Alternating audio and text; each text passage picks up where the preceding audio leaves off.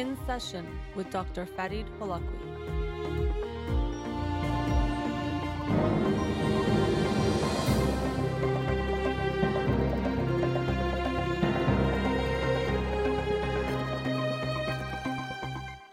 Good afternoon and welcome to In Session. I'm your host, Dr. Farid Holakwi, and I'll be with you for the next 2 hours here on Radio Hamra. Studio number to call in, 310-441-0555.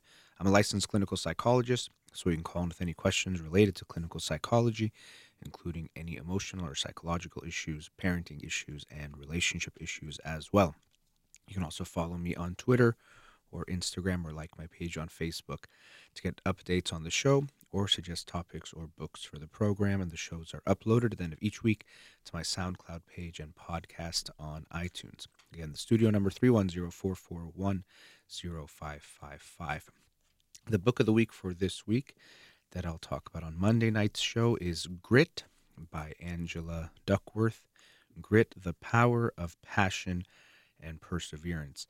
And this book is a really interesting book about how we tend to think about talent or natural ability as the important thing to make people successful or good at something, but really it's not that. It's much more about the hard work you put in, and she talks about this concept of grit, which is passion and perseverance together, which is what really leads to people becoming successes rather than just having some natural talent and ability.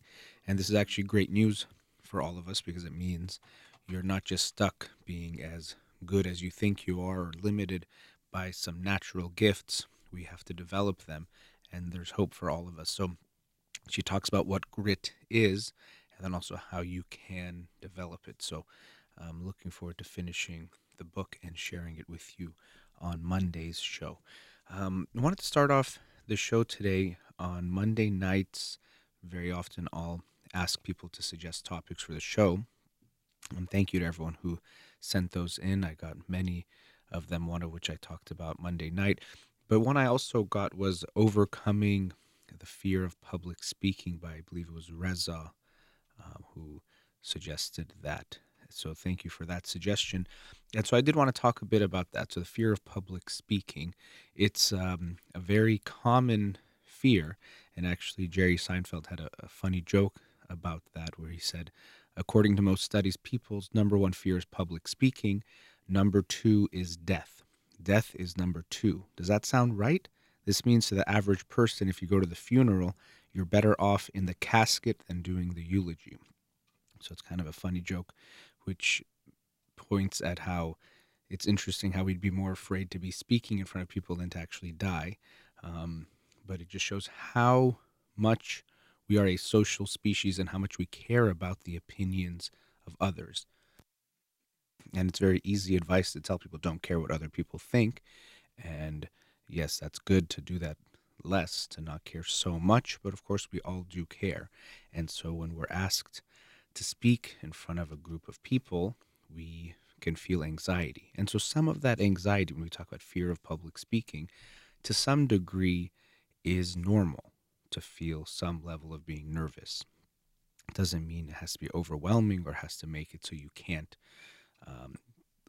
follow through with whatever it is you need to do, but we can understand that. And so I say this so we recognize, okay, at some level, there's some part of it that's natural. So if you have some fear of public speaking, it doesn't mean something is wrong with you or that you are a problem or that your fear is somehow real and that you should be afraid of what's going on. We can understand that it's a natural feeling to have to not be so comfortable to speak in front of a lot of people.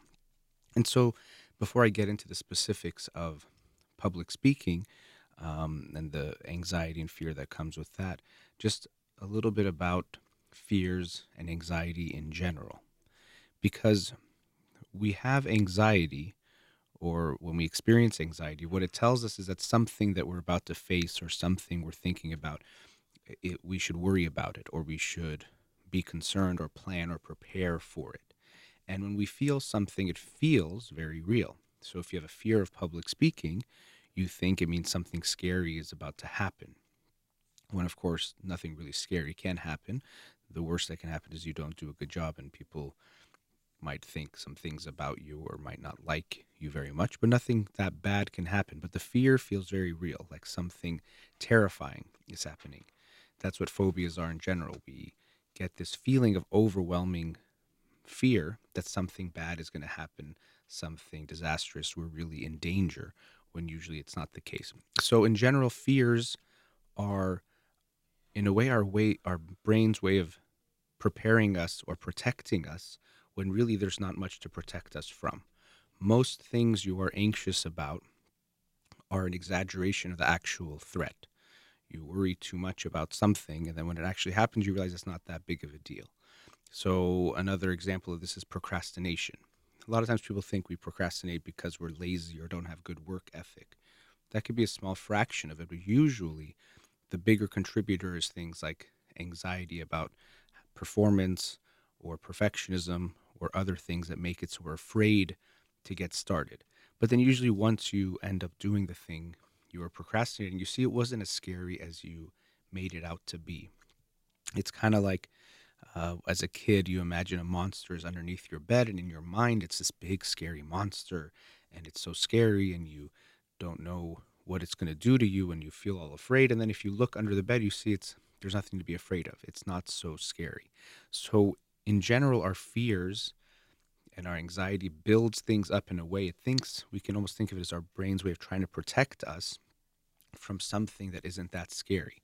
So in general, our feelings do this. It's almost like a protective thing. Even pain, physical pain, is that way.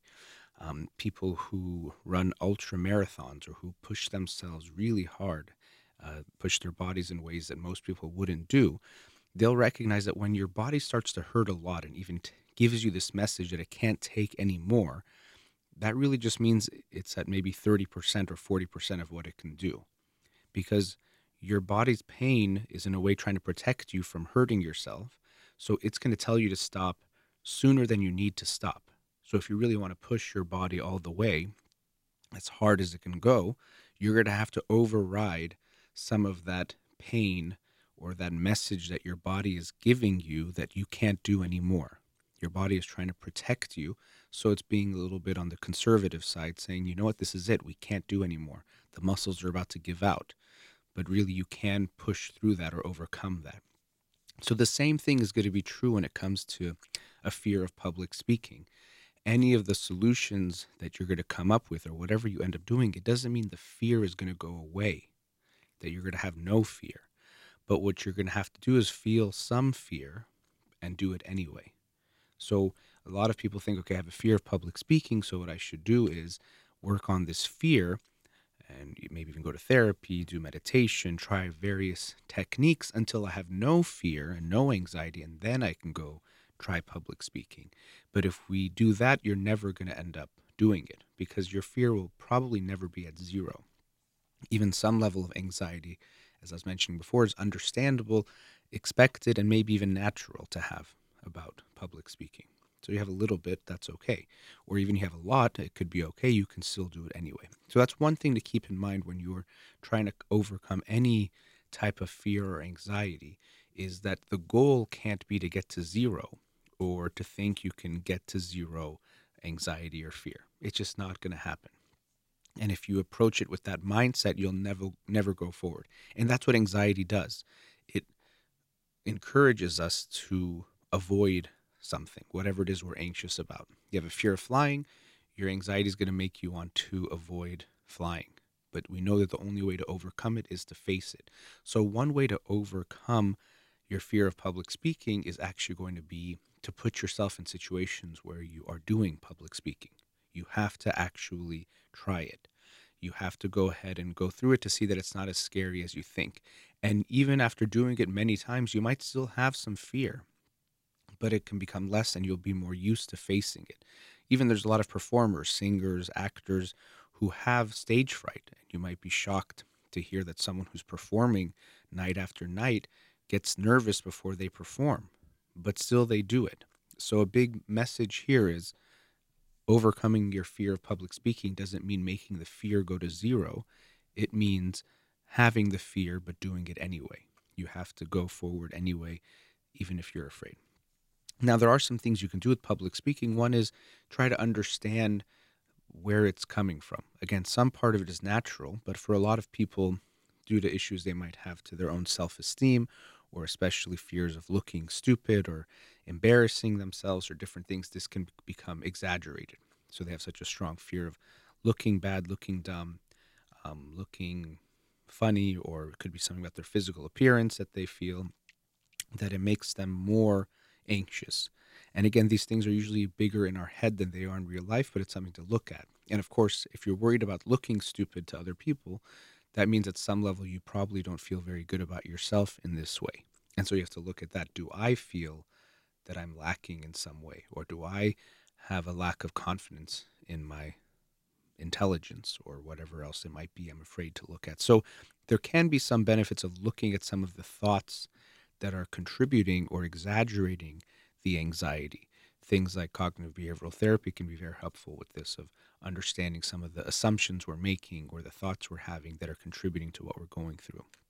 Now, there's other things you can do if you do have a fear of public speaking and you're actually going to go give a talk. For example, if you can go to the place where you're going to talk before, that can be good to make yourself comfortable there. So don't just show up the day of the event, because the new environment is going to feel or contribute to your anxiety. If you can go before, go stand even where you're going to talk, get comfortable, get used to the environment. Even if it's a place you've never been before, when you go there, at least you understand the parking and the driving there. That'll make you a little bit less anxious, so you won't worry about those things as much. But those things can be very helpful. Another thing, of course, is to prepare, which sounds almost counter or so simple that if you think anyone would do it, but sometimes people who have a fear of public speaking or a fear of something, they avoid preparing because it makes them feel anxious. Because when they start looking at their speech, they start thinking about the actual speech and they get more nervous, so they avoid it. So you also want to prepare in a way, almost over prepare, so that you have comfort with the material you're going to present. Because if you don't, then you're going to be even more anxious once you get there. And then related to that, you also, what can help is to really have your introduction very close to memorized. By that, I mean, we know that when you start talking, you're going to be more nervous. And once you get into the flow, that can sometimes make things a lot easier. So you want to prepare yourself by having the beginning of what you're going to say feel very comfortable for you. So it doesn't take a lot of thought for you. And even if you are anxious, you can get through it anyway. Other important things is if you're speaking in front of people, generally if you have a fear of anxiety, and most people will have this anyway, we tend to think that people are more bored or less interested in what we're saying than is actually the case, especially if you have a fear, an anxiety about public speaking. Because even when people are enjoying your talk, they're not going to be nodding their heads and jumping up and down and showing you these big demonstrative signs that they're interested. They're just going to be looking and listening, which might look like they're bored, but that's how people look. And so I've even experienced it myself, that after a talk where I thought it was pretty good or okay, people came and they said it was very good or they really enjoyed it and they got so much out of it, but their reactions weren't so much. So you have to be ready that if you're trying to get a lot from their reactions, usually that's not the case, especially if it's a more serious topic. You're not going to get strong reactions from people. So you have to just expect that I'm going to present what I have to present, and that's going to be it. But don't expect them to be giving you so much positive feedback. Most people just look. I know that people who sometimes give talks themselves, you'll see them in the audience nodding along because they know what it's like to be speaking. But in general, people aren't going to give you much feedback. So you have to be ready for that as well. But just remember that you're probably going to feel nervous anyway, but that's okay. You just want to go forward even if you are nervous. Prepare is important. Get there if you can, all those types of things. But to expect to have no anxiety when you're speaking is probably never going to happen. And that's true of anything we're afraid of. At some level, you have to take that leap. You can't wait until the fear is zero, because there's almost nothing where the fear is going to be zero. Another important thing that can help is remember why you're doing the public speaking. If it has some meaning or special purpose to you, that can help you remember that bigger picture goal. There's a lot of people who have wanted to make a big public change in, let's say, something in society, or wanted to be an advocate for some group or make some kind of impact. And even if they were nervous about public speaking, because they had something bigger, they were able to overcome that. Just like if you had a fear of swimming, but you saw your baby in the water, you'd probably still jump in and try to figure it out because something much more important, your baby, is there and you're willing to put that fear away. So when you have a bigger mission, or maybe not mission's the right word, but purpose or meaning in what you're doing, that can help. Even if it's you're at school and you say, you know what, getting a good grade because of my future is important, having that bigger picture in mind can help you face that fear or at least do it anyway. You know, I'm nervous, but I know I want to graduate to then go to law school, to then do this and do that. So I got to do this talk for class tomorrow. Or I want to promote this message. And instead of getting focused on yourself and the self-conscious part about how am I going to look, how is it going to go, what are they going to think of me, remember that message you're trying to share. I want to make sure people know about this. I want to raise awareness about this. I want to inform people or teach people, whatever it might be. You know, even as a teacher, I want the kids to learn, or I want the students in whatever age group they are to learn these things. That's more important than just how I'm going to perform. So it's good if we can get ourselves out of the self-conscious mindset of just thinking about us and how is it going to go and what are they going to think of me, to whatever the bigger picture goal is, something more important, the message, the meaning, the purpose behind it. That can also be helpful. So remind yourself, why am I doing this? That can also be helpful as well. But again, the bottom line is fear of anything. It means you have to do it even though you're afraid. So fear of public speaking means you're never going to get to zero fear. You're going to have to go forward anyway. But you can think about things and prepare a little bit to make it easier. And at the end of the day, be afraid and go forward anyway. So thank you for that question from, I think it was Arshia, but also said Reza on his name. But thank you for that suggestion on Instagram. All right, we've reached our first commercial break. Studio number 310-441-0555. We'll be right back.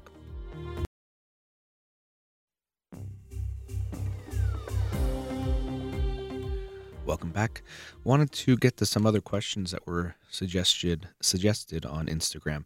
This one was from Amir Sano, actually a friend of mine, but he responded to the post I had on Instagram. He wrote, how to reduce the usage of social media and go back to some of the old ways. And I think that's a great topic because so many people feel that they're using their phones and using social media too much, but it's very hard to stop. And it can be very addicting. And I think the addiction label that is coming out for things like video games, absolutely, and even phones, I think, is very appropriate because it does serve the function of lots of addictions, which is to distract us or numb us, and also it can be very interfering with our lives, especially our relationships. So I'll talk about that, social media and just the phones in general. And listeners to the show might remember last year I did a book, Mindful Tech, by David Levy, and actually was very fortunate to have the author, David Levy, join me via telephone to talk about his book. But I highly recommend that book for anyone who's thinking the same thing that Amir Sano is thinking of, using technology, using things too much. And the whole point of that book, the premise, which I liked, was that it's not that technology is bad. Of course, it's not all bad, but it's not all good either. The important thing is how we use it can make it better or worse, or have a positive effect or negative effect in our lives. So in being mindful, and the title Mindful Tech is that we have to be aware of why we are using the phone so much or using technology and social media so much. We always want to look at the why. And that to me is so important in anything we're doing. But if we look at social media, you have to always think about, what's my intention? Why am I posting something? Of course, we can talk about just going on social media, but when it comes to posting, you got to ask yourself the why. Sometimes it's really just, I want to share things with friends and family so they know and can see what's going on in my life, just like I like to know and see what's going on in their lives. And that could be a more beneficial type of a intention. But sometimes we're on there, we're trying to get attention from people, even strangers, trying to get their approval. or we're not feeling good about ourselves. And so we want to get some attention. So we want to get some likes and follows and comments to get a little boost of self esteem. One of the lines I like to say is that likes and follows are the new drugs of the digital age. People feel bad, people feel down about their lives, and they post a picture or post something to try to get some attention. And momentarily they feel good like a drug. They get this rush of dopamine and good feelings from that. But of course, it's going to go away for multiple reasons. One is that it's going to be short lived. And also, very often, we're posting things, pictures, videos, or an image of ourselves that isn't fully who we are. It's photoshopped and has filters on it and all sorts of things. And so we know it's not actually us, but we just want to get this rush of positive feeling, but it's not going to last very long. So we have to really look at, why am I using social media? What am I doing with it? People use it to promote themselves or their careers and things. That could be a very different intention. Or you might feel like you're not being yourself, and that's not going to feel very good. People can get very focused on creating a certain image of themselves on the internet and get obsessed with that, but they forget about living their own lives and being themselves and who they are. And that even if their image gets a lot of attention, they're not going to feel good about that long term because they know it's not about them. Just like if we're meeting someone new and we present ourselves in a totally different way than who we are, even if we start to get some attention and feel some love from them, it's not going to feel very good because we know that they're not loving the actual us.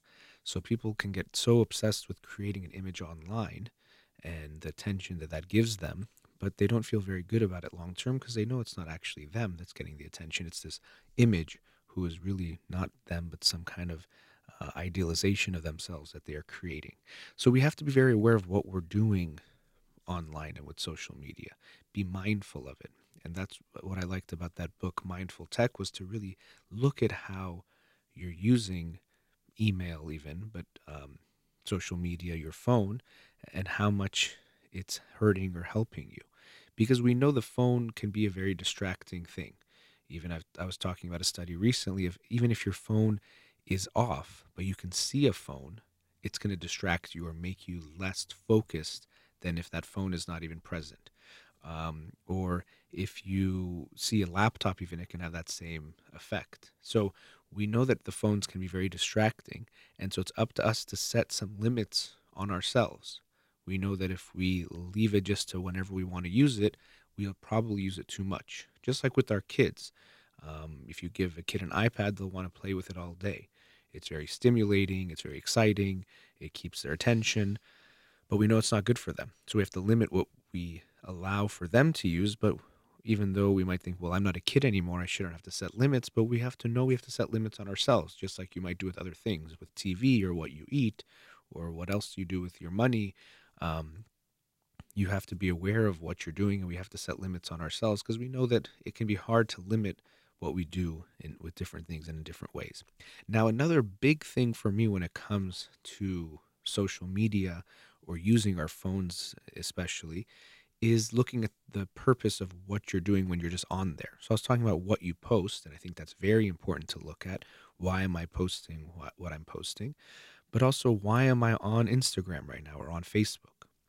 Maybe a little bit of it is to connect to people, but the vast majority of the time that I observe, and even I've experienced it myself, but especially with people I've worked with, is that we go on to these things and we use our phone to distract ourselves, not to actually serve some important function. We have something we need to do or we really want to know, but just to distract ourselves from actually feeling our own feelings and being in touch with ourselves. And I think this is one of the biggest negatives that we're seeing, is that with the use of our phones and social media, we're getting away from ourselves more and more. And in a way, we're also looking at other people's lives more, but we're getting more and more away from ourselves. So most people, if you see them at a restaurant, if they're waiting for someone, instantly, as soon as they sit down, they take out their phone. It's not even a moment that they'll sit and look around and be more present, take in the environment. Instantly, they go to their phone to go check something, look at something. Usually, again, it's not they have something to do, like they have a task to take care of. Most of the time, it's just to waste time. And you could leave it at that and say, I'm just wasting time on my phone. But I would ask you to think a little bit more deeply of why you're wasting your time in that way. Because I know we've all been there where you go to your Instagram for the 10th time in an hour and nothing's even changed, but you keep looking at the same posts just to look. And we are trying to get away from what we're feeling. Because very often there are some feelings we have that we don't like, that aren't very pleasant. If we sit alone with our thoughts, might start to worry about something, or we might feel some sadness or loneliness that is there that we don't want to feel, and we'd rather just distract ourselves. And I'm not saying that sadness or loneliness is a good thing, but we want to be aware of what we're experiencing and what we're feeling because it's giving us information. I was talking before about our feelings, and yes, they can be exaggerated in a way to protect us, but there's still something there. If you're sad, you want to try to understand that information. Just like if your leg is hurting, you want to feel that pain so you realize something is not right. Either you have to deal with an injury, you have to take it easy, you have to maybe even see a doctor, but you have to feel that pain to know what's going on. We need to feel that emotional pain or whatever we're feeling as well to know what's happening for us. So it is important. This is why meditation can be so helpful, is because it does sometimes people say disconnect to connect. So you disconnect from your technology to connect to yourself.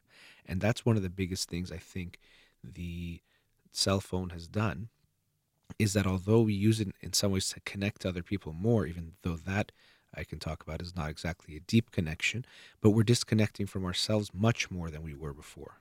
Because even in my lifetime, of course, there weren't smartphones the way they are now, and people would have to just be alone and be with their thoughts a lot more than they were. And I think that was actually a good thing. We're getting much more disconnected from ourselves. So you have to also ask yourself that about the way you're using your phone. Is it leading to more connection or more disconnection in your life?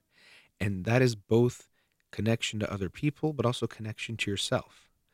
Because if every time you're alone, you take out your phone just to look at things, you're not spending as much time alone with yourself, which might sound strange, but it's definitely something that is a real thing we have to be aware of. You have a relationship with yourself, and you can actually be closer and further away from yourself. Many people are very out of touch with their feelings. They have no idea what they're feeling, and because of that, a lot of times they don't know why they're doing what they're doing. They might be angry, but they don't realize it, and they say something in a more harsh way. But they didn't realize it was because they were angry about something else that just happened. They were out of touch, and now they think it's because of what's happening in that moment. Or they're feeling sad, and that affects the way they interact. But also, we know that phones, although we think it's making us connect with more people, it definitely is causing a lot of disconnection in our relationships as well. Very often, people are sitting with someone, and then they're texting other people. And the funny thing is, if they were probably sitting with that person they were texting, maybe they would be then texting the person they were at that time with. So it's this feeling of we'd rather not be as intimate with the person next to us, but we take this superficial connection instead. And that's something that people are doing. We're creating a lot of superficial connections, texting with 6 different people at the same time. And you see this especially in the younger generation, where they'll be on Snapchat and talking to 5 different people at the same time. And it's just a constant stream of back and forth that they're having. And so they might feel like they're being very social and very connected, but it's a very shallow connection that they're creating with lots of people. You maybe experienced this in your own life. You can maybe look at your phone and be like, oh, I texted with 12 different friends today from morning till night, but you never had a phone call with anyone or a face-to-face conversation with any of those people, and you'll probably feel a lack of connection. You won't feel like you've really connected with anyone that day because you just sent a few texts. It can be nice, a very surfacey type of a connection, but it doesn't create the deep connection that is more important. So you have to make an effort to do these things, because the trend is we're going towards everything happening via text, everything happening social media, and talking in these more surface type of ways. If you want to connect in a more deep way, Amir Sana suggested in his question about going to the old ways, you have to go back to those old ways of just talking face to face, of having a conversation in that way where you're talking to someone and looking each other in the eyes and conversing and sharing things and opening up. That's something that I think never will be able to be replaced by anything else. Now, FaceTime makes that easier when people are far away, but even that's different than talking actually face to face in person. But we have to be aware that if we don't make an effort, if we just go with the trend of what's happening, you're going to keep getting more and more disconnected from each other. And couples come in all the time to therapy, and a big thing that almost happens in every couple at some point is this feeling of, I feel like you're on your phone too much. And we do need to be on our phones sometimes, that's okay, but there is this more disconnection that is happening in relationships because people are spending too much time on their phones. And sometimes it's because they want to distract themselves, but also a lot of times it's to avoid the intimacy of being close to that person who's in the room with them. And that's what we have to be aware of. When someone says you're on your phone too much, of course, the general reaction is to get defensive. But if we pay attention, usually what we'll recognize is that the person is telling us, I don't feel so connected to you. And you have to then ask yourself, is there some reason why I'm choosing to disconnect from the person who's right next to me by distracting myself with my phone? Why would I choose to do that? Is it because I don't feel good with the person I'm with? I'm upset about something? Is it that I'm afraid to get close to this person, so I'm choosing to distract myself? But there is something going on. It is important for us to think about that. So to Amir Sana's question of how can we use social media, and I added technology less and go back to the old ways, the first thing we have to do is be mindful and aware of what are we doing? What is the purpose with everything that we do in general, but especially when we're using our phones and social media? What am I getting out of this that makes me keep going to this, and what am I avoiding? And for me, the bottom line is always to make sure that we're using technology more to connect than to disconnect, to connect to ourselves and to the people around us, and also to make sure that we're not getting disconnected from those people. That's the most important thing. Technology is a great tool if it's used in the right way, but also can be a tool that leads to a lot of damage and disconnection. So thank you to Amir Sana for that question, and to everyone else who suggested topics for the show. But let's go to our next commercial break. Studio number 310-441-0555. You're listening to In Session with Dr. Farid Holakwi. We'll be right back. Welcome back. Let's go to a caller. Radio Hamra, you're on the air. Hi, Dr. Farid. How are you doing? I'm good. Thanks for calling. I appreciate you. I just want to first thank you for all the sessions that you're actually giving us the opportunity to listen to. It seems My pleasure. It's like a rope for dragging and taking us to the goal and to the point that you want us to make sure you understand it. So I'm really thankful for. Oh, thank you very much. I appreciate that. Thank you. Well, actually, my question is about my baby boy who is a year and a half, and of course, as a parent, I definitely want him to have as less as possible a screening time. But sometimes it's hard to avoid it, especially when he actually sees us be using our phone, or sometimes like we figured out some sensory videos that are on YouTube might be attracting for him. However, I know that, like a screen time is not good for this this age. What should I do at this point? Because he's asking me. Like sometimes he points to the tablet or, like a TV. Well, that's, this is one of those things as a parent, we have to practice what we preach also, because you're right. If he sees you constantly on your phone, he's going to want to be on the phone or on a screen more. And to tell him he can't be on it while you're holding it is not a very good feeling for him either. So that is one thing parents have to be aware of, how much they're using the screen. And even there's what you're saying right now, if it's going to make him want to use it more. But another thing that is happening is that because parents are so often on their phones and on their own tablets, they're not as engaged with their kids, having eye contact. So a lot of times parents will say, I was playing with my kid the whole time, but they're sitting next to their kid and looking at their emails while the kid is playing. And that's very different from sitting with your child, looking at him or her and actively engaging. So we have to be aware of our own use. And I know you said something about him enjoying it. Now, we have to be aware as parents, you have to set limits on your kids, not because you don't love them, but because you know that sometimes they can't control or set limits for themselves. Even as adults, we have a hard time. So as your child gets older, he's going to like junk food, will be very tasty to him. He'll get excited about it, but you can't just give him all the junk food he wants because he likes it. You have to set a limit. So even though he might enjoy the screens or enjoy the videos, that you could show him, that doesn't mean that's a reason to show him the videos. Just like a kid might like going to McDonald's every day from the age of 2, but you shouldn't take him or her to McDonald's every day because they enjoy it. And the problem is, once we expose them to certain things, whether it's the fast food or the junk food, or to things like videos that have a lot of moving things and lots of colors, then they have a harder time with things that are more simple that actually are more important for them. So that's what I want you to be aware of. Parents, they say, well, now my kid wants fast food. What am I supposed to do? And it's a problem that we have to try to not create rather than create a problem and try to fix it.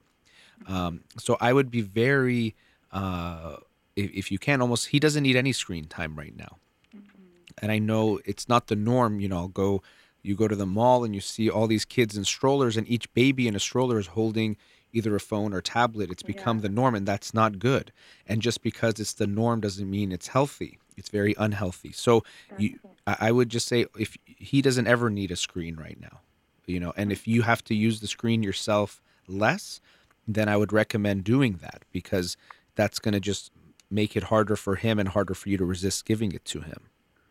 Well, actually, to be honest with you, Doctor, I'm actually those type of persons that I try to use as less as possible. Even sometimes I forget to take out my phone from my purse, Good. even though Okay. it actually is very necessary for my business, but I try to turn it off. And his dad as well as the TV never was turned on.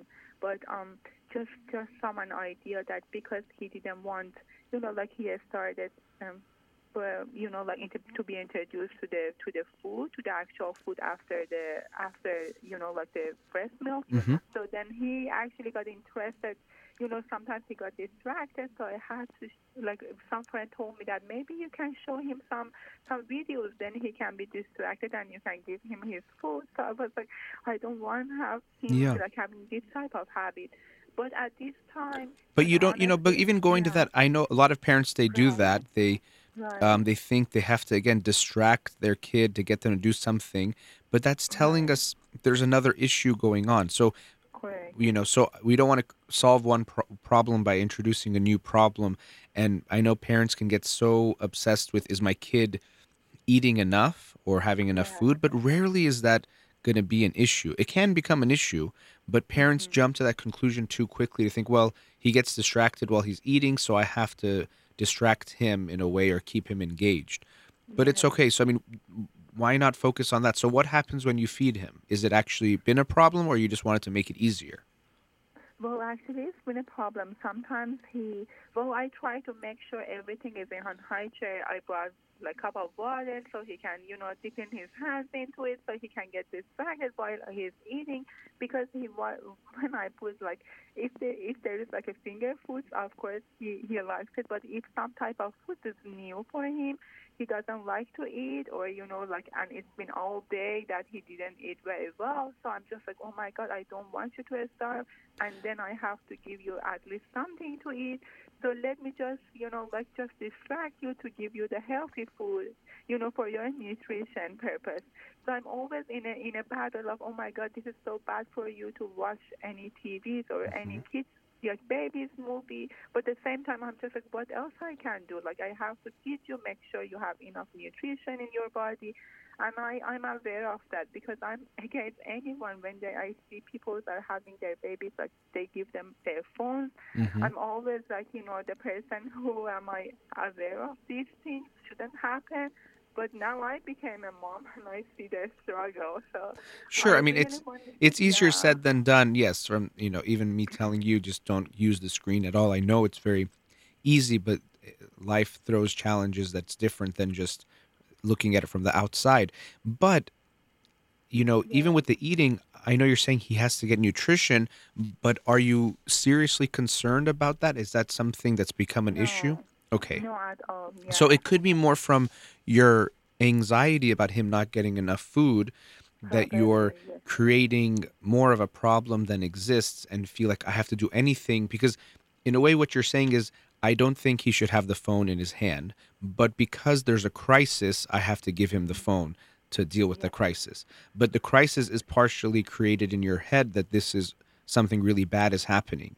because I mean, even you said he can't starve, which is a very extreme word. It doesn't sound like he's close to that point, thankfully, but you're already going to that point and creating a disaster and a crisis in your head.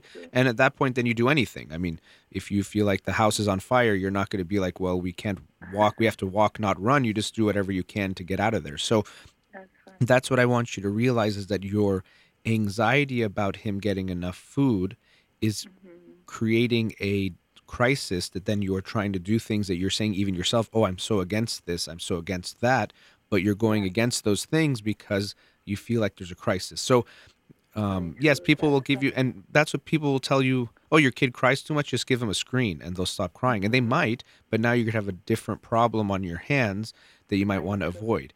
And so as parents, we have to, as hard as it is, keep the big picture in mind and not get so caught up in the small moment to moment, because if the only goal you have is for him to eat food, then yeah, you give him a screen and he'll eat. But then now you have a bigger issue, which is, okay, now he's going to use the screen more.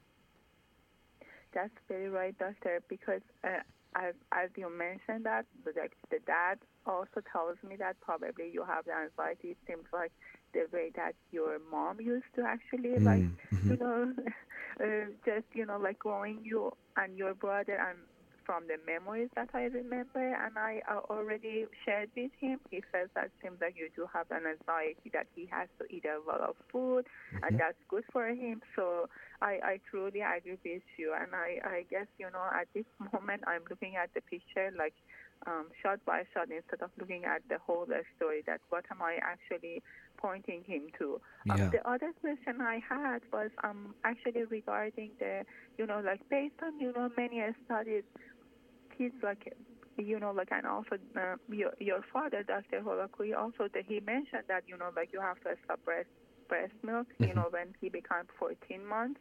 But this case didn't happen for me because I saw the need that, you know, like I kind of like didn't stop it because when I did more studies about it, I was like, maybe it's still, you know, is it beneficial for him to have more breast milk?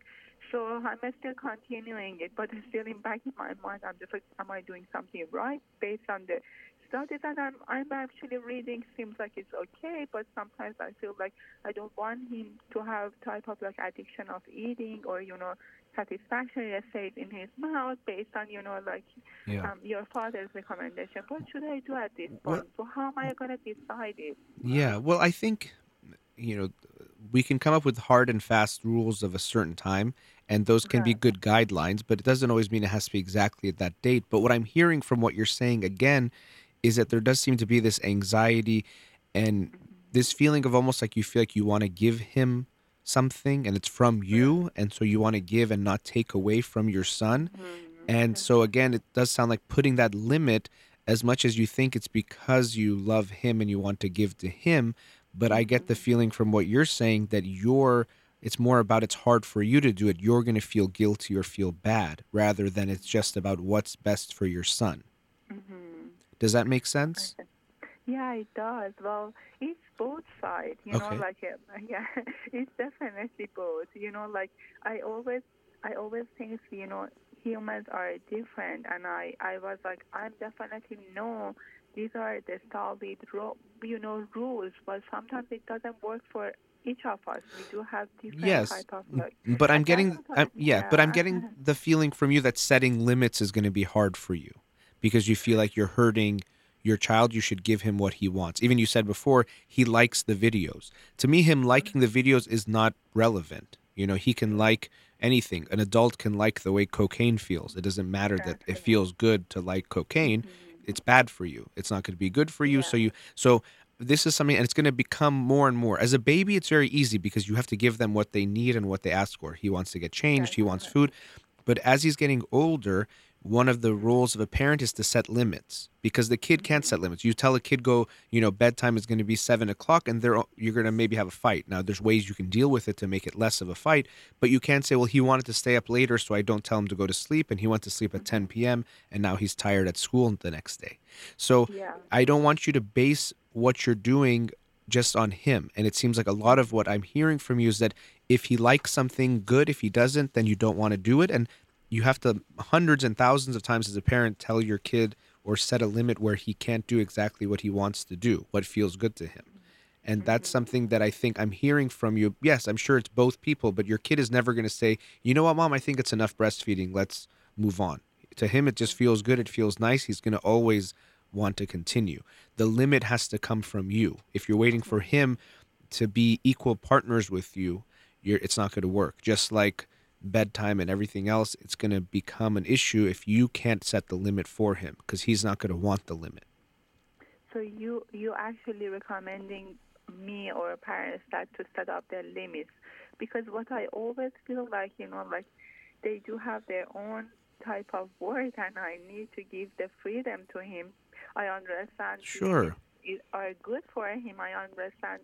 But sometimes I feel like, especially when he's tired, he doesn't have a bedtime. But to be honest with you, like sometimes when it's 7, sometimes becomes 7:30, and he asks me, he requests, let's go, like an sleep. So I feel like setting on some solid limit, it makes him getting more anxious, because I've seen in my family members that, like, oh, it's 7 o'clock, I'm going to count until 10, you're going to go to your room. And the kids is now actually is a teenager, and, I see the anxiety and the stress they have because of, parents want to set up those limits and, be certain about those. That's So what I you're feel right. like, So this is where, as a parent, you have to be consistent yet flexible. So I agree with you. I think sometimes we forget we have a clock that's very much set on, time. We look at 7 p.m., but the baby's body is not going to be exactly the same. That 7 o'clock is different than 7:05 or 6:55. So I'm not saying you have to be so inflexible and make some rules and no matter what you enforce them and create a war with him, because we don't want to create a battle with him either. That's not good. And even when it comes to bedtime, I tell parents, even when your kids are young, talk to them about it. Don't just say this is the rule. Say what time do you think is good for you to sleep. Create a conversation with them and come to an agreement. And then rather than having a battle, your child and you feel like you're on the same page. So I agree with you. It's not good for us to just set rules because they're rules and to be hard on our kids. That's actually not my approach at all. But we have to be careful. I think more likely for you is that you might go to the other extreme of saying there should be no boundaries or no rules of anything, and I'll let my kid figure out everything themselves. But even you say that, but at the same time with food, you're not doing that, because you're saying I have to force him to eat or else he won't eat. Right? So your husband might be right, and you're recognizing you might have an anxiety there where when it comes to food, you don't let him figure it out or say he'll eat when he's hungry.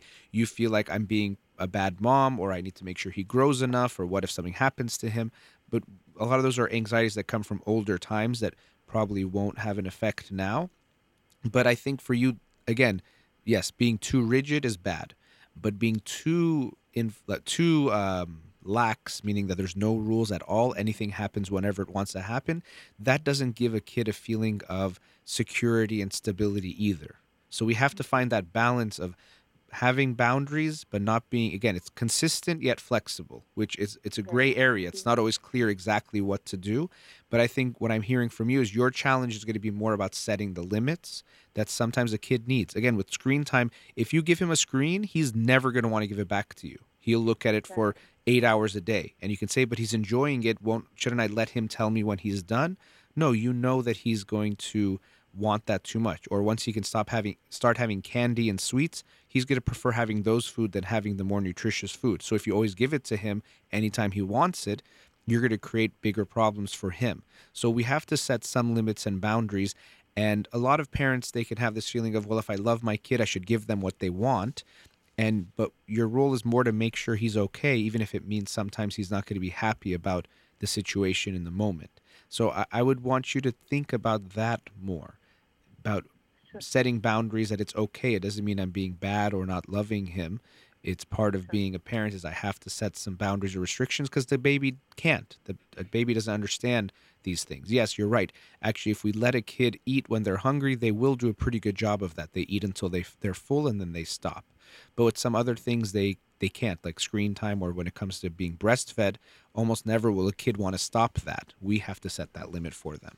Oh, I see. Thank you so much, Sure. Dr. I appreciate it. I definitely have tons of questions. You're doing, also you have tons of questions, but I'm sure you're doing so many great things as a mom too. So remember that part. But I'm glad you called.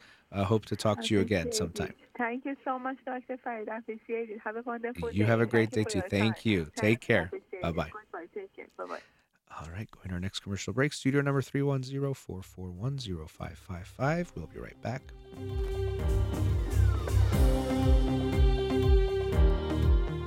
Welcome back. So the previous caller, she was asking about her baby, a 1.5-year-old, and some issues that were coming up with him. And the idea of limits and rules came up.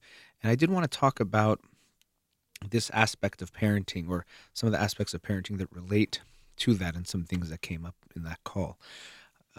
As I mentioned with her, for a lot of parents, especially a lot of moms, and even a lot of Iranian moms that I've worked with, being a mom in those early years, or early year even, we can say, is a lot easier for them than the challenges that arise as the kid gets older. Because when the baby is a baby, all you do is respond to those physical needs. And actually, the best parenting is to respond in a very timely way. That's how the child starts to feel good about the world. And even when we look at the first stage of Erik Erikson's development, that hope, or that trust versus mistrust, they build that trust in the world, and they have hope for the world. So we want to respond in a timely way. The baby needs to be changed, we change them. Needs feeding, we feed them. They need to be burped, we burp the baby. We try to meet all those needs in a very timely manner to make the baby feel good. But as a baby gets older and starts to become a young child, this is where parenting creates new challenges that can be difficult for some parents. To begin with, one thing that some parents can have a hard time with is, whereas the baby is completely dependent on us before, as the child gets older, it can do more and more things on its own. And one of those first steps is literally a first step, as the child can walk. Because this changes things where the child now can actually, first of all, move around on its own, doesn't need you to move, but also can move away from you.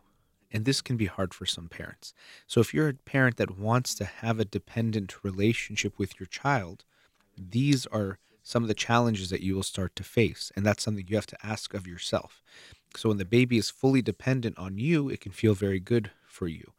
But if you like that dependent type of relationship, unfortunately, what that means is that you're not going to do a very good job of allowing your child to become an individual and to become independent. So sometimes parents will resist this, not in a very conscious way, but they will resist their child's independence and moving away from them. And Erich Fromm talks about in The Art of Loving how true maternal love is to love something in a way that it can go away from you. And I sometimes think of the analogy or example of a mother bird, and you've probably seen when the babies start to get old enough that they can fly away, the mother, of course, has been feeding them, bringing back food for them every day, and now finally they can fly away from the nest. And that's the true love. The true love of that mom is to help her child grow so that actually you could fly away from her, which can be painful and hard to deal with, that separation, but that's where that true love is. I'm loving you so that you can grow, and actually for you to grow, that means you can go away from me. I have to not sabotage how strong you get so you can't fly away. I want to give you the best I can give you so that you can actually go away from me. And so as parents, and especially as a mother, we have to accept this, that your love is given in a way to make your baby and then child strong enough to be independent and go away from you. But if you are not okay with that, if the child is serving some function for you, then this can mean that you'll have a hard time with this. So as a parent, you have to really think about this. Am I dependent on my child? As my child is dependent on me, am I in some way emotionally dependent on my child and feel like I need him or her to feel okay? And very often, this void can come, of course, from a lot of places, but the void can also be because the husband and wife don't have a strong enough relationship. So the mother can feel very alone because she does not have that connection with her husband. And this is more in traditional families, but we still see it in a lot of families that the husband might be working and out of the home, and if the wife is home alone with the kids but doesn't get the opportunity to have much else in her life, then there is going to be an emptiness that she will try to fill with the children. So we have to be aware of this. Yes, you're a mother or a father, but it takes a lot out of you.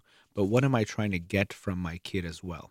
And it can be hard for us to accept this or acknowledge this, but we have to take a hard look at what's going on for us. Am I in some way emotionally dependent on my child? Do I actually want my child to go away? And by go away, I don't mean we want them to leave, but be strong enough to be independent.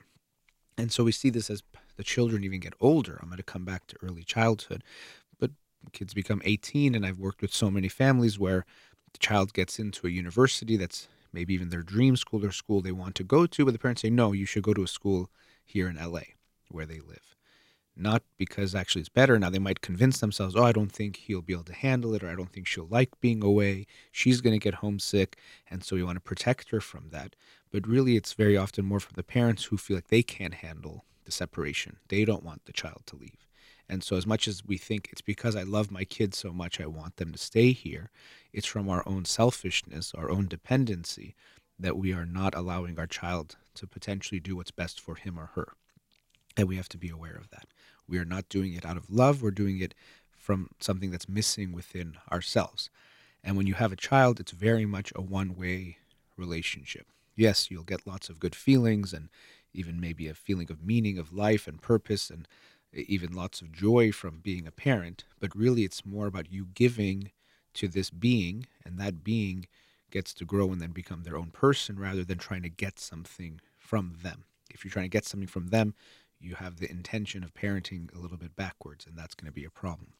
But so as the child gets older, we have to recognize that we're going to have to start saying no more and not just giving them everything they want. And so we can split parenting or the parenting we received and the discipline we received in two ways that are kind of extremes. But one is some parents can be too extreme and harsh, and then some parents can be too lax. And as always, as parents, you have to think about what kind of parenting did I receive, because that's going to affect the kind of parent you're going to be, either by being like your parents again, as many people do, or reacting against that. So sometimes you'll see a mom who had very strict parents herself, felt very restricted, felt like she could never do what she wanted to do, she never could enjoy things. And sometimes that mom might become a similar type of mom. So she might learn this is the way to parent and do that same type of mothering to her children. But also often you'll see a reaction to that. She might not be aware of it, but because she felt so restricted by her own parents that she didn't get to enjoy being a child, didn't get to enjoy life, what she wanted didn't matter, she might go to the other extreme and overindulge her child and say, I'm going to give you anything you want every time, no matter what it is, because what you want is important. And of course, what the child wants is important, but when we go to that extreme, we're actually hurting the child more than we're helping them. We're not helping them grow and develop. We're just trying to compensate for something in our own past. Now that you're my child and I want you to enjoy childhood, I'm going to let you play and you never have to do anything. You don't have to ever clean up. You don't ever have to pay the price and any type of consequences or anything. Just I want you just to be free and enjoy yourself. And that type of child actually becomes too coddled and doesn't develop into a strong individual because they live in a world where everything happens exactly as they want it all the time. And that's not the reality of the world. Because slowly as a parent, one of your jobs is to help your child adjust to living in the real world, which means that sometimes things don't always go your way. There are going to be limits. There are going to be consequences. And if we try to remove those because we think I just want my child to feel good all of the time, we're not going to help our child grow. And we don't allow them to become the strong individual they can become. Sometimes I use this kind of, you can call it a story, but example of how, let's say a mother says, I love my baby so much, I don't want my baby to ever have to walk because I don't want them to have to get tired from walking or they can fall walking. So I'm always going to carry my baby because I love my baby so much. So the baby becomes 1 year old and maybe could start walking, but the mom doesn't let the baby walk and carries him everywhere. Baby's 2, 3, the mom never lets the baby walk because she thinks it's out of her love. And then even the baby's now 10 years old and the mom could barely carry him, but still she's carrying him because she said, I love him so much. And then now what do you have once the kid becomes 15 years old? First of all, the mom's back is broken from trying to carry the baby all the time, but you have this almost young man who can't even stand on his own 2 feet, in this case, literally. And how is that loving your child? To not allow them to grow. And we have to recognize that that's not because of the child. We're doing that for ourselves, because of our own needs and wants. And so as a parent, you're supposed to help your child grow. And so I always ask parents to look at what's happening in the child's life and see, are you intervening to prevent pain that's actual damage? Or are you intervening actually to avoid pain that could come from growth? Because if your child, for example, is studying hard and getting a little bit stressed out about a test, you can support them and be there with them. But to say, you know what, because you're getting stressed out about the test, you don't have to take the test tomorrow. I'm going to write a note to your teacher. And in that moment, that parent might feel very good. See how much I love my kid. I'm taking away his pain. But that's actually a pain that's coming from growing, a growing pain that is actually going to be helpful for your child. So taking away that pain, taking away that discomfort is actually hurting your child. It might feel like love, but if you make the definition of love removal of pain and the giving of pleasure, then you're not going to recognize that a big part of love is helping someone grow. And growth is always going to involve some kind of discomfort and could regularly involve some kind of pain, something that doesn't feel good.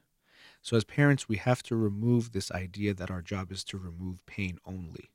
It's not your only role. Yes, when there's pains that don't need to be there, if your child falls and you pick them up and you comfort them, you clean the cut, you help heal them, that's great. That kind of pain you want to help to reduce and help them.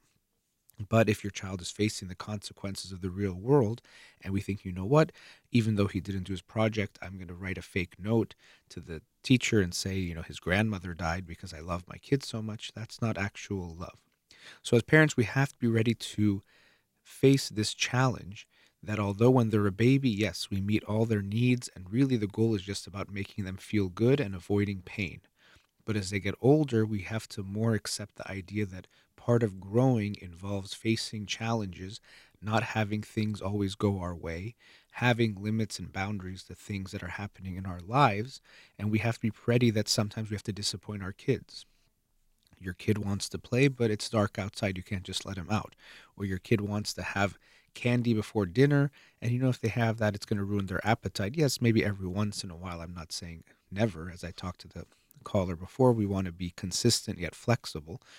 Maybe it's Halloween or maybe it's some special occasion, you give them a treat, but we can't just say because he wants this or because she wants this, I have to give it to them.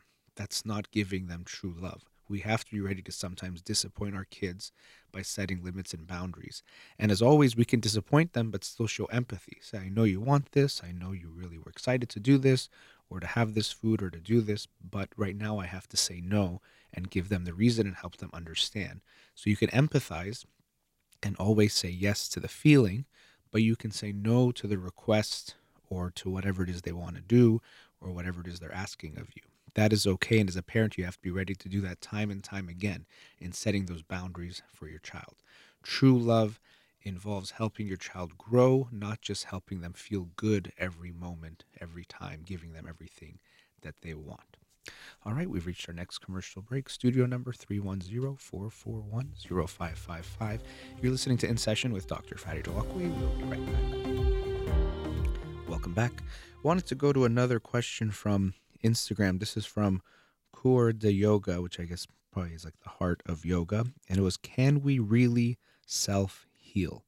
And that's a big question. And of course, sometimes people, when I'm reading these questions, I don't know exactly all of what they mean. There's definitely some part of it that's vague as far as the exact question. But can we really self-heal? So I don't know if by that she means, can we really heal ourselves? Or what that means, or can we heal what's happened to us in the past? But one thing I'll say is, even when I hear self-heal, to me, it doesn't mean we have to do it all by ourselves. And sometimes we think that we have to fix ourselves or we have to deal with something by ourselves. If we want to get in shape, we shouldn't get a trainer. I remember actually thinking that myself. I was talking to my brother that I always thought I had to do it alone, that I shouldn't get any help from anyone. It means more if I did it on my own. But sometimes we realize that the strongest thing we can do is ask for help. And it still is going to be hard to make real progress or to make a change, but we should use whatever resources we can to help us. There's nothing weak about that whatsoever. So I'm not sure if that's what she meant by the question.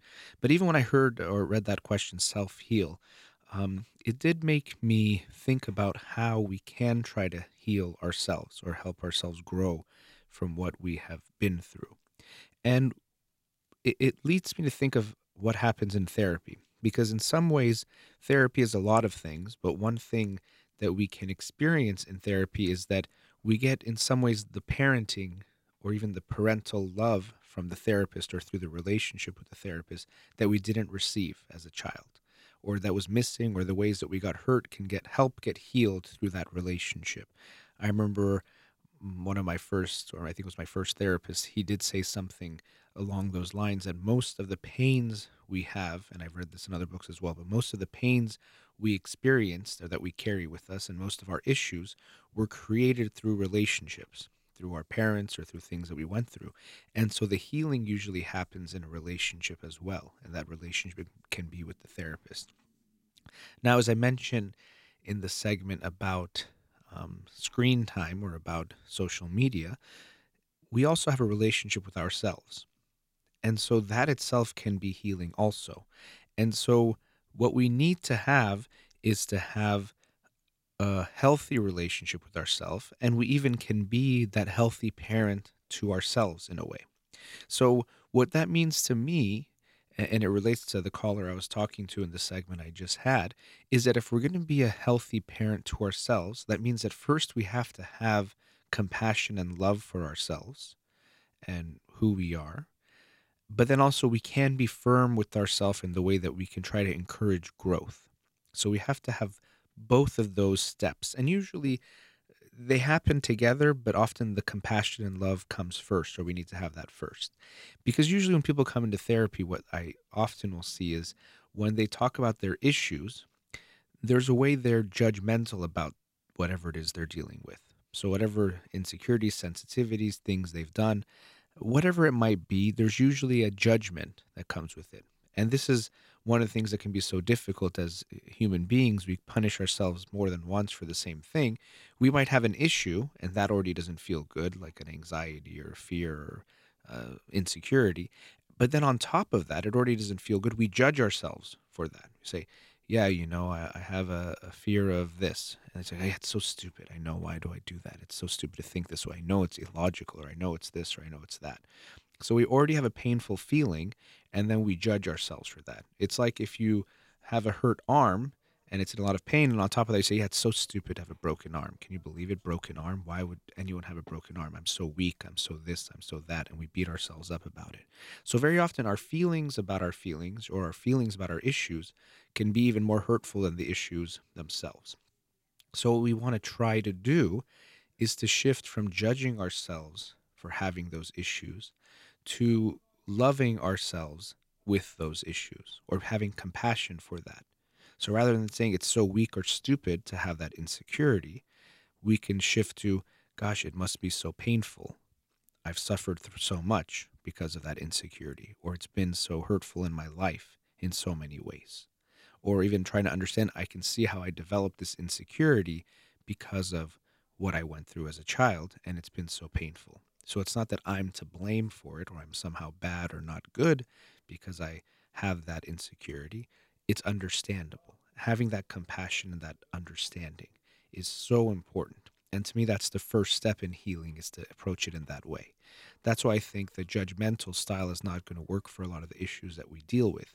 You usually don't judge your way out of something. And as Carl Rogers said, the curious paradox is only that only once I accept myself as I am, then can I change. Only when I accept myself as I am, then can I change. So we have to love and accept ourselves as we are.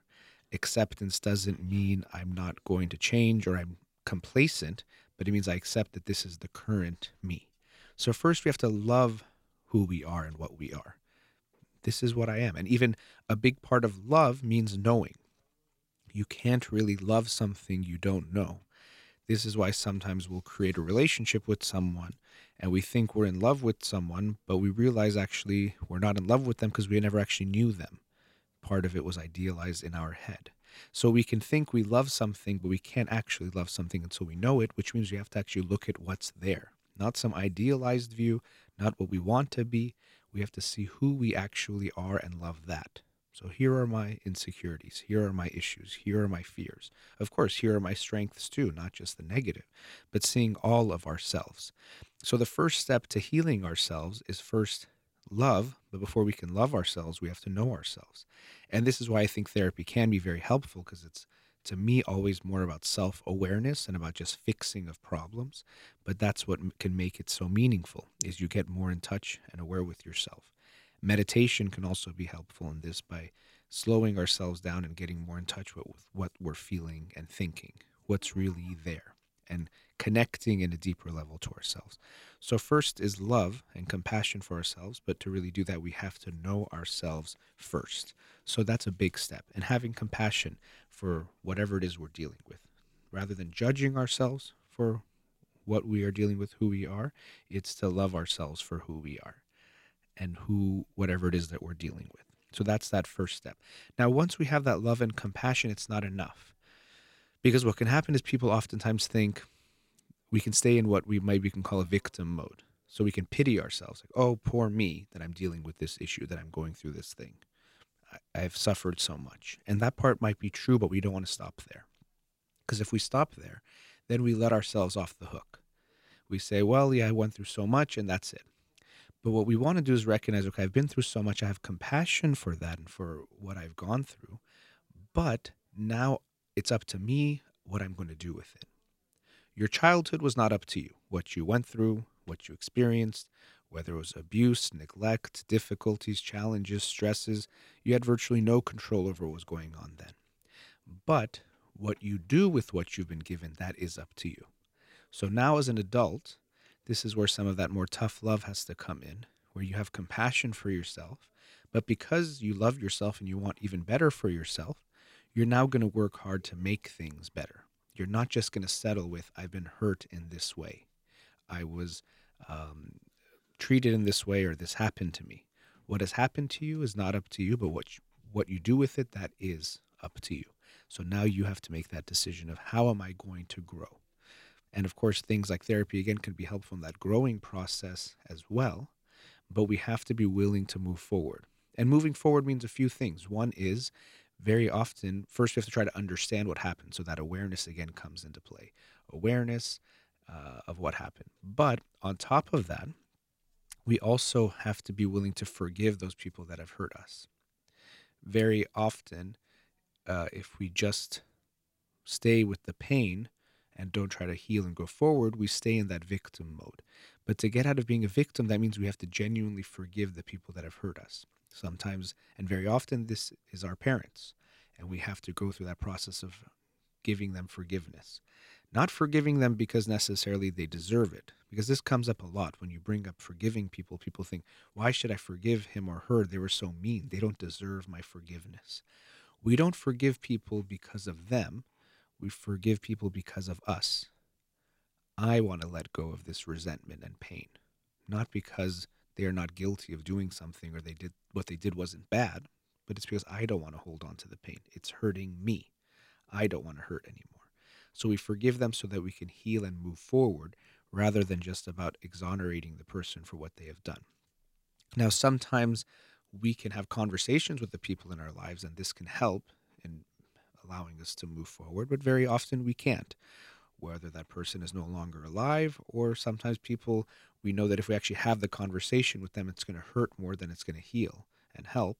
So we're not going to have that conversation. And sometimes we have to make that decision. You know what? It's not going to help to talk to that person, or that person is no longer alive. I have to do this process of forgiveness on my own. I have to forgive them for how they have hurt me. And they can be very powerful if we can do this, to genuinely forgive, but it's also a big step in moving forward from healing ourselves from what has happened in our past. And recognizing that even with all this, when I even talk about healing something, sometimes we talk about a wound, and even if it heals, it doesn't mean it's completely gone. Sometimes it does leave a scar. And that might just be what we have to accept. Again, going back to that idea of acceptance. Because people will come into therapy and say, I have this issue, let's get rid of it. And just like I talked about in the first segment, when we're talking about fear of public speaking, if you're waiting for that fear to go to 0, if it's right now at a 10, you're never going to do public speaking, because almost never is going to get all the way to 0. It's probably always going to be there, it'll just become less. So people come to therapy and very often they'll say, gosh, I keep talking about the same things. And sometimes it might be their way of saying, how come therapy isn't helping as much as I thought it would? But I'll often let them know that, usually whatever your issues are, those are going to be your issues. They can become much more manageable. They can become less. But usually if you're an anxious person, unless you take some really heavy drugs, you're probably not going to be someone who has no anxiety. You'll probably always have to deal with anxiety in your life. That's okay. Just like even someone who is an addict. I know sometimes people don't like the label of saying once an addict, always an addict. It doesn't mean you're always an addict, but it is something that you have to be aware of as an issue for you. You can't just completely ignore addiction. It's not something you can completely ignore. Whatever it is, gambling, eating, alcohol, drugs, you can't just ignore that aspect of your life or that part of who you have become before in the past. It can come up again. So whatever your issues are, very likely they're going to be your issues. And this is where the compassion comes back into play of realizing, you know what, I'm a human being. I'm going to have issues no matter what. I want to work on them. I want to keep growing as an individual. But to think I'm ever going to be quote unquote perfect or have no issues at all, that's unrealistic. And in some ways, not even natural or healthy. We always are going to have something. It's just part of being a person. Just like your physical health. No one has 100% complete, perfect physical health. There's something going on. Cholesterol or some other vitamin is not enough. Pains in this part of their body, especially as you get older. You're going to have lots of pains. And if you expect I have to have perfect health in order to be happy with myself, then you're going to be always unhappy with yourself and unhappy with life. So we have to psychologically have that same expectation. I'm never going to be perfect. I'm not supposed to be perfect. As a human being, I am imperfect, and that's okay. It doesn't mean I'm unlovable and doesn't mean I can't be happy about who I am or proud of who I am. Everyone has issues. So in some way, embracing that is also a part of that self-healing. It's not just healing every wound and healing what we might consider every weakness. It's also embracing and loving ourselves, including whatever insecurities or weaknesses we might see or perceive. That's a big part of it as well. But the process of self-healing, and I appreciate that question that was asked, because I think people are always struggling to get better. We always want to improve. And I'm always very wary of quick fixes, because I know when we have these issues and you keep working on them, that's why I think it's important to make that point of likely whatever your issues are will always be issues for you at some level. It could be, some things do go away, but very often they don't completely go away. So when you hear a technique or a treatment or something that says this is going to completely take away this thing that you're dealing with, I would always say be a little bit skeptical. We all want that quick fix. We're just dreaming of that. Oh, I have this issue. I wish I just didn't have it at all. And someone comes and promises you, oh, you know that thing you worry about? Come here for 2 weeks and you will never worry about it again. And it can be so exciting, and that magical thinking inside of us, that kid inside of us can be so excited and want to believe. But I'd say be a little bit skeptical, because growth is usually very slow. And if it's not slow, usually means something's not right. If someone says, I'm going to help you lose 70 pounds in a week, something's wrong. They're probably going to cut off your arm or your leg or something. But you're not going to lose 70 pounds in a week or a month or something crazy. If it sounds too good to be true, be a little bit skeptical about that as well. Healing takes time.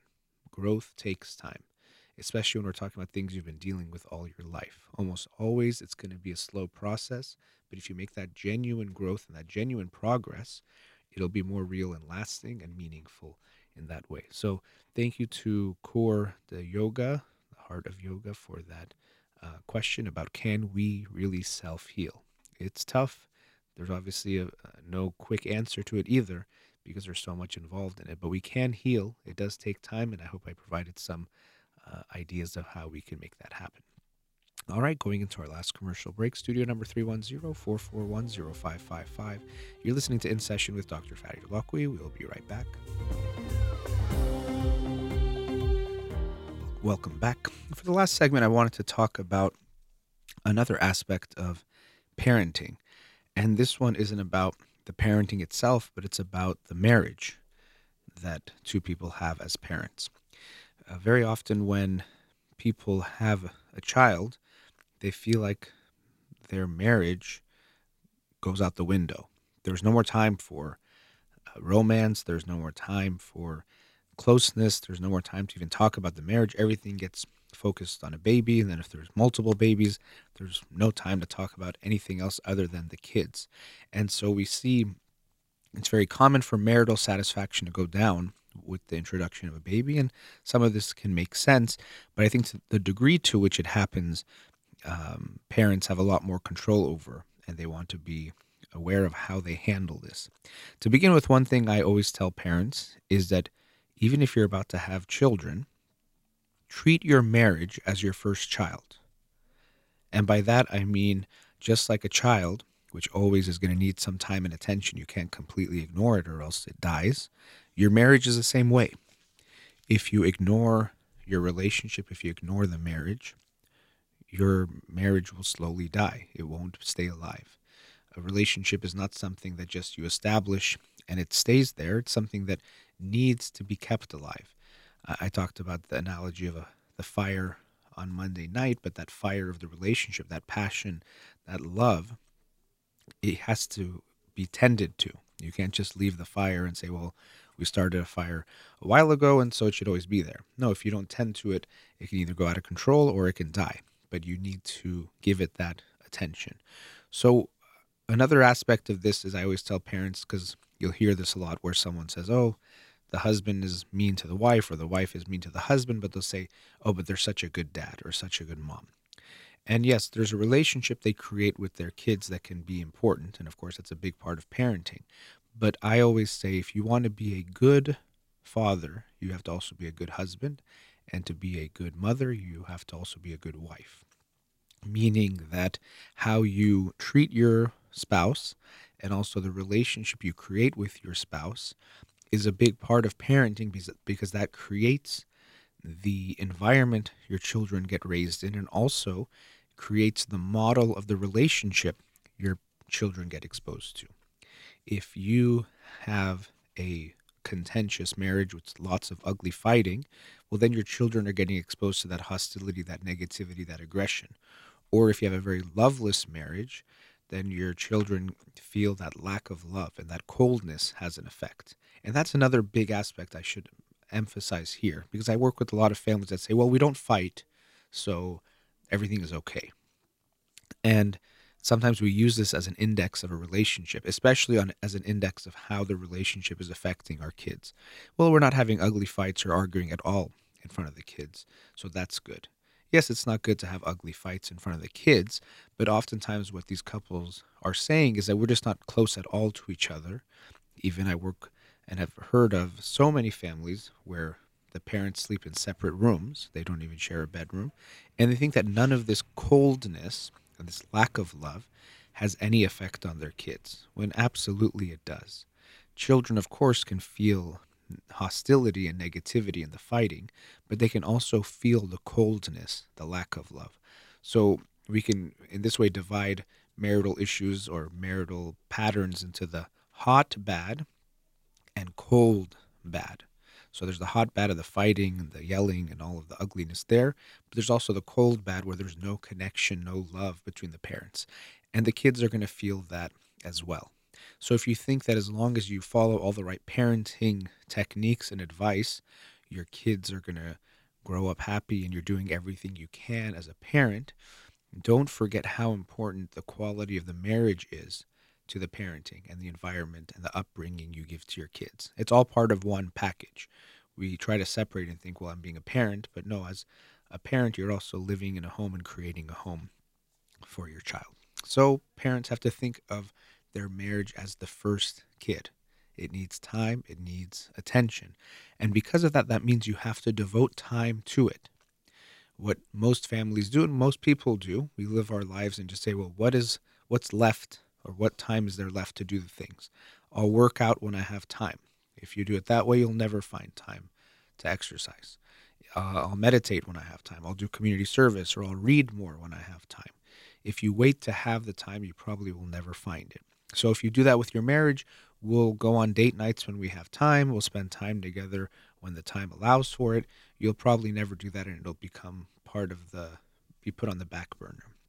So you have to set time aside. Be like every Thursday morning, we're going to go for a walk and have coffee, or every other Sunday, we're going to go have dinner together and have your mom babysit so we can go out together and spend that time. But we have to invest the time into the relationship to make sure the marriage stays alive and not forget that that's a big part of being a parent. And also, it helps you become better parents, because the more connected you are with your partner, the better you'll be able to parent the kids. Because a big issue is that parents are very often not on the same page and don't feel very connected. So what happens is the kids become this big battlefield of competing with one another. When there isn't a lot of love and connection between two parents, they start to use the kids as a way of playing out those different battles, of saying who's more right in how they parent, who does things better, or who does things worse, who's the better mom or dad, becomes an issue rather than being together on one team. Being parents, raising a family is very difficult. It's very difficult to do when everyone is working together. But when you're not working together, then it becomes even more difficult and almost impossible, and you lead to more stress and more problems in the relationship. So you'll see a lot of families where they're doing things that actually hurt each other and take away rather than helping. It's like we're trying to push a big boulder up a hill, and it's very hard to do it because it's heavy and we have a lot against us because the boulder is heavy and the hill is very steep. But now if some of the time one of the partners goes and starts pushing the other way, or one person says, I'm not going to push anymore, well, then it's going to become almost impossible, and maybe that boulder rolls back down the hill. So as a partnership, as a family, we have to make sure we're on the same page and working together, that we're trying our best to make things easier for one another, not trying to compete with one another. And if there isn't a strong relationship and a strong marriage there, then it's probably not going to happen. So another piece of advice that relates to this that I give to parents is that you should always be dating. Very often we think dating is something we did before we got married, and then of course now it's over because we have each other. But as much as, yes, you've made this commitment to one another, we shouldn't lose that feeling of what it's like to date, and we should bring that into our marriage. And what I mean by that is when you're dating, there's some things that are going on. One is you're excited to learn more about one another. And we don't want to lose that, because as much as you might think, oh, I know him, I know her so well, there's nothing for me to know anymore. This is definitely not the case, because one, people are so complicated and multifaceted and have so much to share. And also two, people are changing and evolving. So even if 10 years ago you knew someone, they'll be a different person now, or at least some things will be different. People are constantly evolving. So we never fully know someone. And I've talked before about this issue that sometimes we do this. We lie to ourselves, and together as a couple, we own this lie or this delusion together that we know each other so well that the other person is boring, because it's safer for us to feel like we fully know someone. And because of that, I know exactly what they're going to do and what they think and what they feel, than to recognize the reality that you never fully know someone, that they are still unpredictable. As much as you know them, you don't 100% know them, and you'll never fully know them. But people don't want to live with that anxiety or that fear, so they try to put that away. And that's another part of dating that makes it exciting, is that you're getting to know the person and you like what you're seeing so far, but you're also recognizing you don't fully know them yet. So there is this feeling of mystery or this unknown that keeps things exciting. And in Stephen Mitchell's book, Can Love Last, he talks about this dynamic, how we trade safety and we accept the boredom that comes with that safety rather than accepting the passion that comes with the unknown. So we give up the passion. So a lot of people will tell you that you can't keep love alive, you can't stay in love. It's because they're choosing to make their marriage boring rather than accepting that they won't fully ever know this person, and that keeps it exciting. So that's another aspect of the keep dating, never stop dating, is that I always want to try to understand and get to know my partner more. Just like I know I can never fully know myself, how can I ever expect to fully know another individual? Even if I've been living with them for 20 years, you still don't fully know them. And it's up to us to keep that passion alive by recognizing this, by not losing that excitement and curiosity to get to know that person better. And also when you're dating, you tend to do more nice things for each other. And you'll hear this a lot, especially more from The women who maybe were receiving more gifts or more surprises from their partners in the dating stage, they say, oh, he doesn't do those nice things anymore. And so we should also not lose sight of that, that even if we're married, if the genuine feeling is, I love you, then we don't do the nice things just to get the person. We do them because we love the person. Unfortunately, a lot of times people look at dating as a part of trying to get the person to like you, to love you, to commit to you. So because of that, what we're trying to do is do these nice things that we don't genuinely want to do, but we do them because they're going to like them and it's going to make them like us. But we hopefully will have the approach more of, because I love my partner, because I love this person, I want to do things that they like. I want to do things that feel good for them, and it feels good to me to love them, to show them love. And we don't want to lose sight of that either, that we shouldn't be doing things just to get someone, to get them to love us, to get them to commit to us. We should be doing the nice things because we genuinely love them. So we shouldn't have the idea that, well, now that we're married, I don't have to do the sweet romantic things anymore because I quote unquote have them. We always should be striving to be a better partner. And I always tell people, in a way, you should be going to sleep thinking, how did I do in loving my partner today and showing him or her love? And how can I be even better at it? How can I do a better job of loving him, loving her? That's really our responsibility and really a duty we should feel from ourselves, not because they ask for it, not because they have an expectation, but because we love them. And really, we should think of this in every aspect of our life. Also, as a parent, how can I be a better mother or father? How did I do today? How did I do just as a person in general and as a human being in my own life, to myself? How can I be better?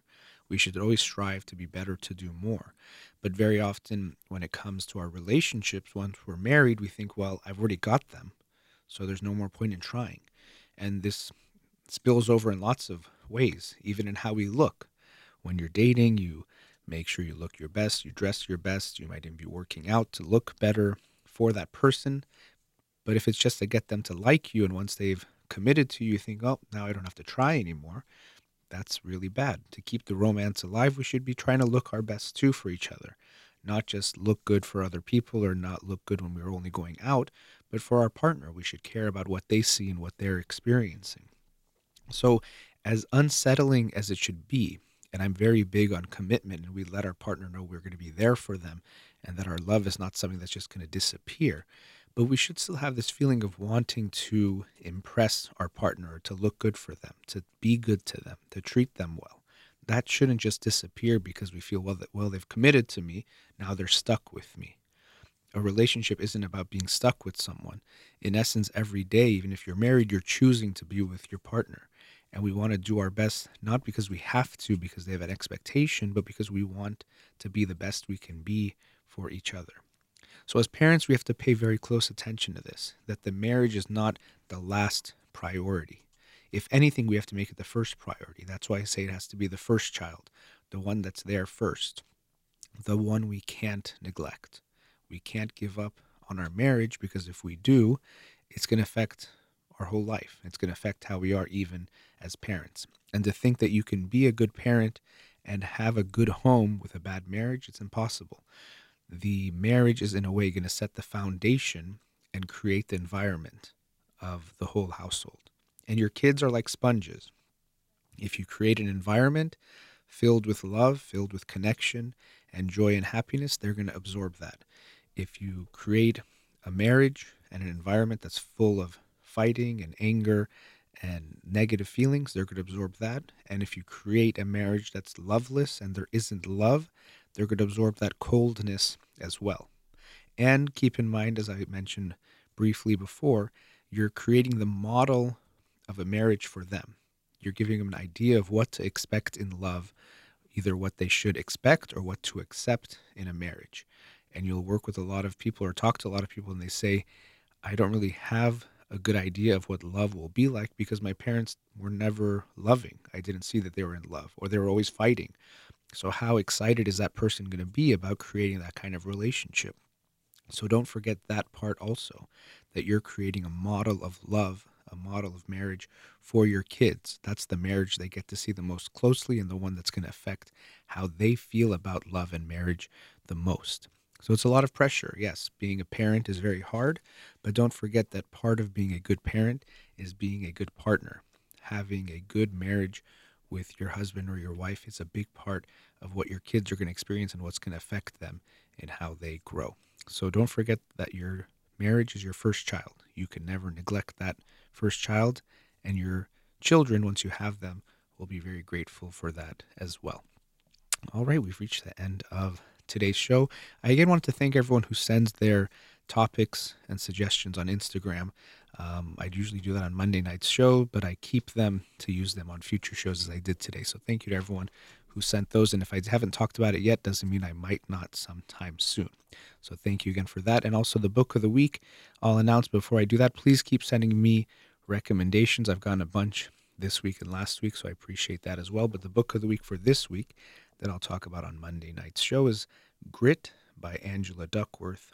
Grit, the Power of Passion and Perseverance. So look forward to finishing that book and sharing it with you Monday night. All right, we've reached the end of tonight's show, or today's show. Thank you to all the callers and the listeners. Thank you to Amir, who was here to start the show, and Far, who was here to wrap it up. You've been listening to In Session with Dr. Farid Holakwi. Have a wonderful day.